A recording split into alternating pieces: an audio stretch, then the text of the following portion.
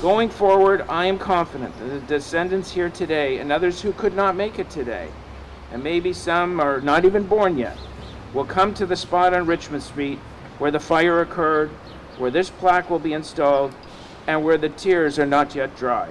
And the story will be told, and the victims remembered as they should be. That's what it sounded like Wednesday in a downtown Toronto park at the unveiling ceremony of a plaque for the victims of the Phillips Garment Company fire. The fire happened 70 years ago, in 1950, in Toronto's historic garment district. If you've been reading the Canadian Jewish News recently, you might have seen the article about it. The plaque is being installed near the site where 9 people were killed. Among the victims was the factory's owner, Philip Tchaikovsky. His 19-year-old son, Sidney, managed to escape, but he ran back inside to help, and he died too. And 7 garment workers also were killed. Some were Holocaust survivors who had just recently arrived in the country through a special project to bring tailors to Canada after the Second World War. An inquiry later called the dress and coat factory the worst kind of death trap. The windows and doors had been kept locked to prevent burglaries, and fire safety inspections were not being done. Wednesday's public ceremony was supposed to help bring some closure to the families, but it also brought out the long-held private anguish, which both the workers' families and the owner's family clearly carry with them to this day. So my father was the oldest son, and he lost his father just months before his bar mitzvah. Except one man described how my grandfather looked when they pulled him out of the building, and I fainted. I'm Ellen Bessner, and this is what Jewish Canada sounds like for Thursday, October 7th, 2021. Welcome to the CJN Daily, sponsored by Metropia.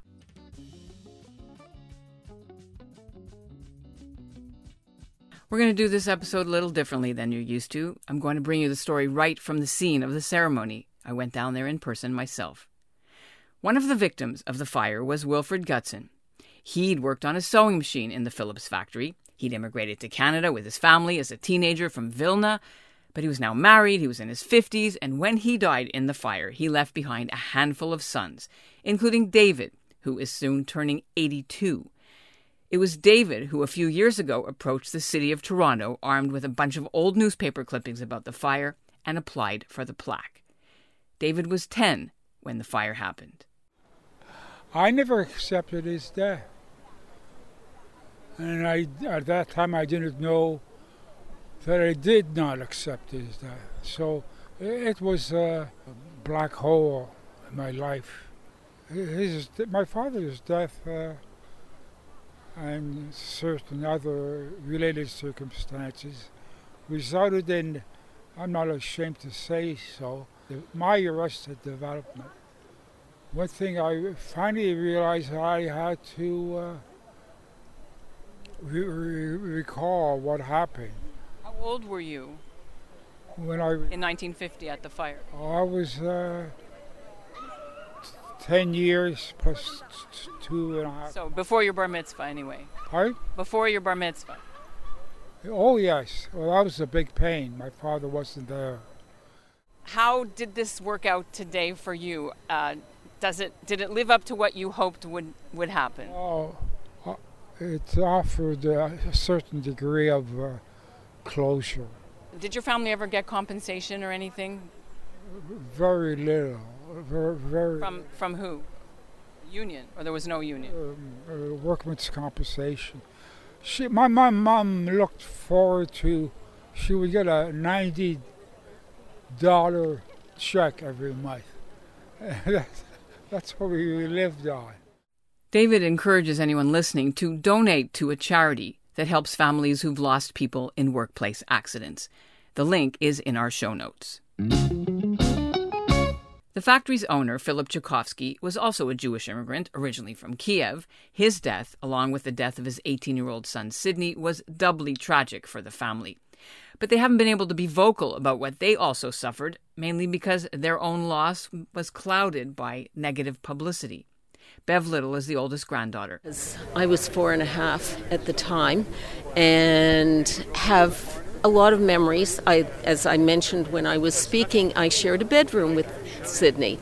My grandfather was a sweet, wonderful person.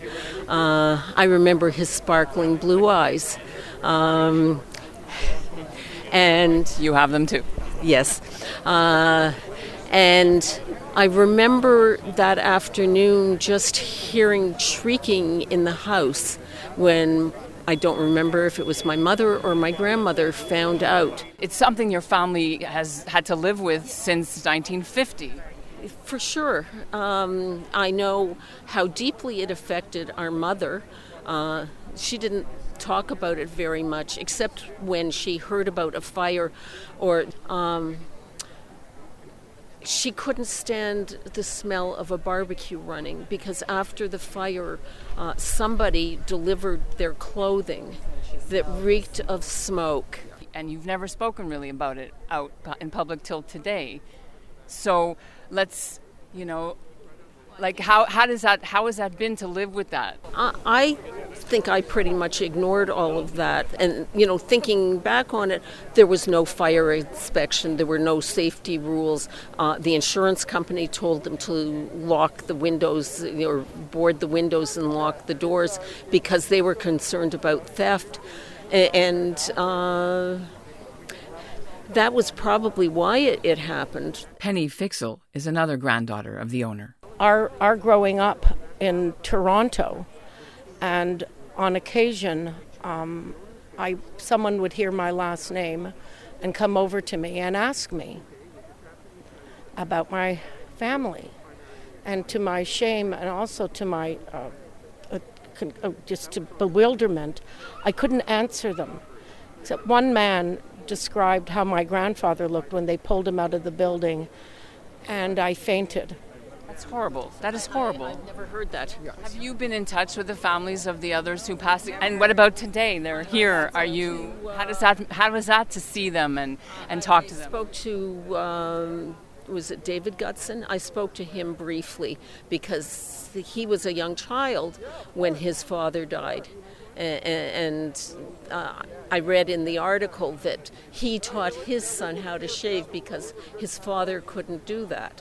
Well, we realize that there's a lot of people here that share our story to a degree, and I'm glad they came, and I'm glad the plaque, but I think there is, moving forward, other things we can do, and I'm sure that my family, all intelligent and thoughtful and caring people, will want to see the right thing done for everybody. Such as a fund, maybe some a fund. compensation? Well, I don't know where the fund can go now, but maybe a sense of looking to other countries who are still abusing garment workers all over the world. And that to me, and I'm sure to my cousin, that it's recently in the news. It's in the news. It's now, it'll never be more than a teardrop away from what we should be doing to keep that story front and center, and it's never far away from anybody. Not in this some world. kind of awareness campaign, fundraising Yes. for child workers or workers in third world Yes. countries. Absolutely. You said it. Thank you. Toronto City Councillor James Pasternak got the city to pass a motion of condolence last summer, and he shepherded the memorial plaque project. In June of 2020, the city passed a condolence motion to all the victims of the fire. So it's on the public record that the City of Toronto recognizes this event as a local tragedy and remembers the victims. Now, we're close here outside to the garment district, the Schmutta district. It was a very famous area, a lot of Jewish people who came to work in these factories. What do you know about this particular working conditions of this particular factory? Well, back in those days, the workplace safety standards were not what they are today. So this site did have its issues about workplace safety. And clearly when a fire takes place in a small confined space, the ability to get out is greatly reduced. So that's why it had such tragic consequences. Where the windows were blocked, though, and they were locked, and there was some chains, apparently. How does that happen? Yeah, so we get that from newspaper reports. The city was not doing the inspections it really should have at the time. The issue was investigated by the mayor of the time, And of course, it came to city councilors to put in tougher regulations. It redefined much of the labor law and workplace safety that takes place in the city today. It was a transformational event in that regard.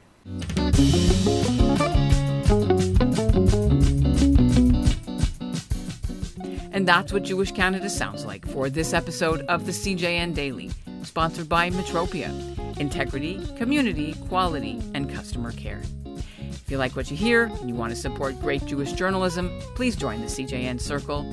For $100, you can be a member and receive the magazines, the new Friday newspaper that's coming next month, and more benefits. Go to thecjn.ca and sign up.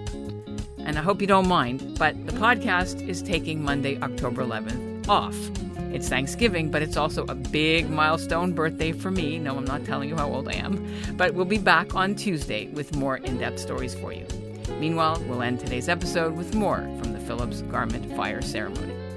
At the time of the fire, Spadina Avenue was Toronto's garment district, and there were workshops and factories of various sizes located throughout the neighborhood, many of them owned and operated by Jewish people. The horrific disaster at the Phillips workshop was not an isolated incident. Workers died to a lack of safety and poor working conditions in workplaces around the world, notably in the Triangle Shirtwaist Factory fire in New York in 1911. It's important to note that while we commemorate this disaster, people continue to work in dangerous conditions around the world, and disasters continue to claim lives.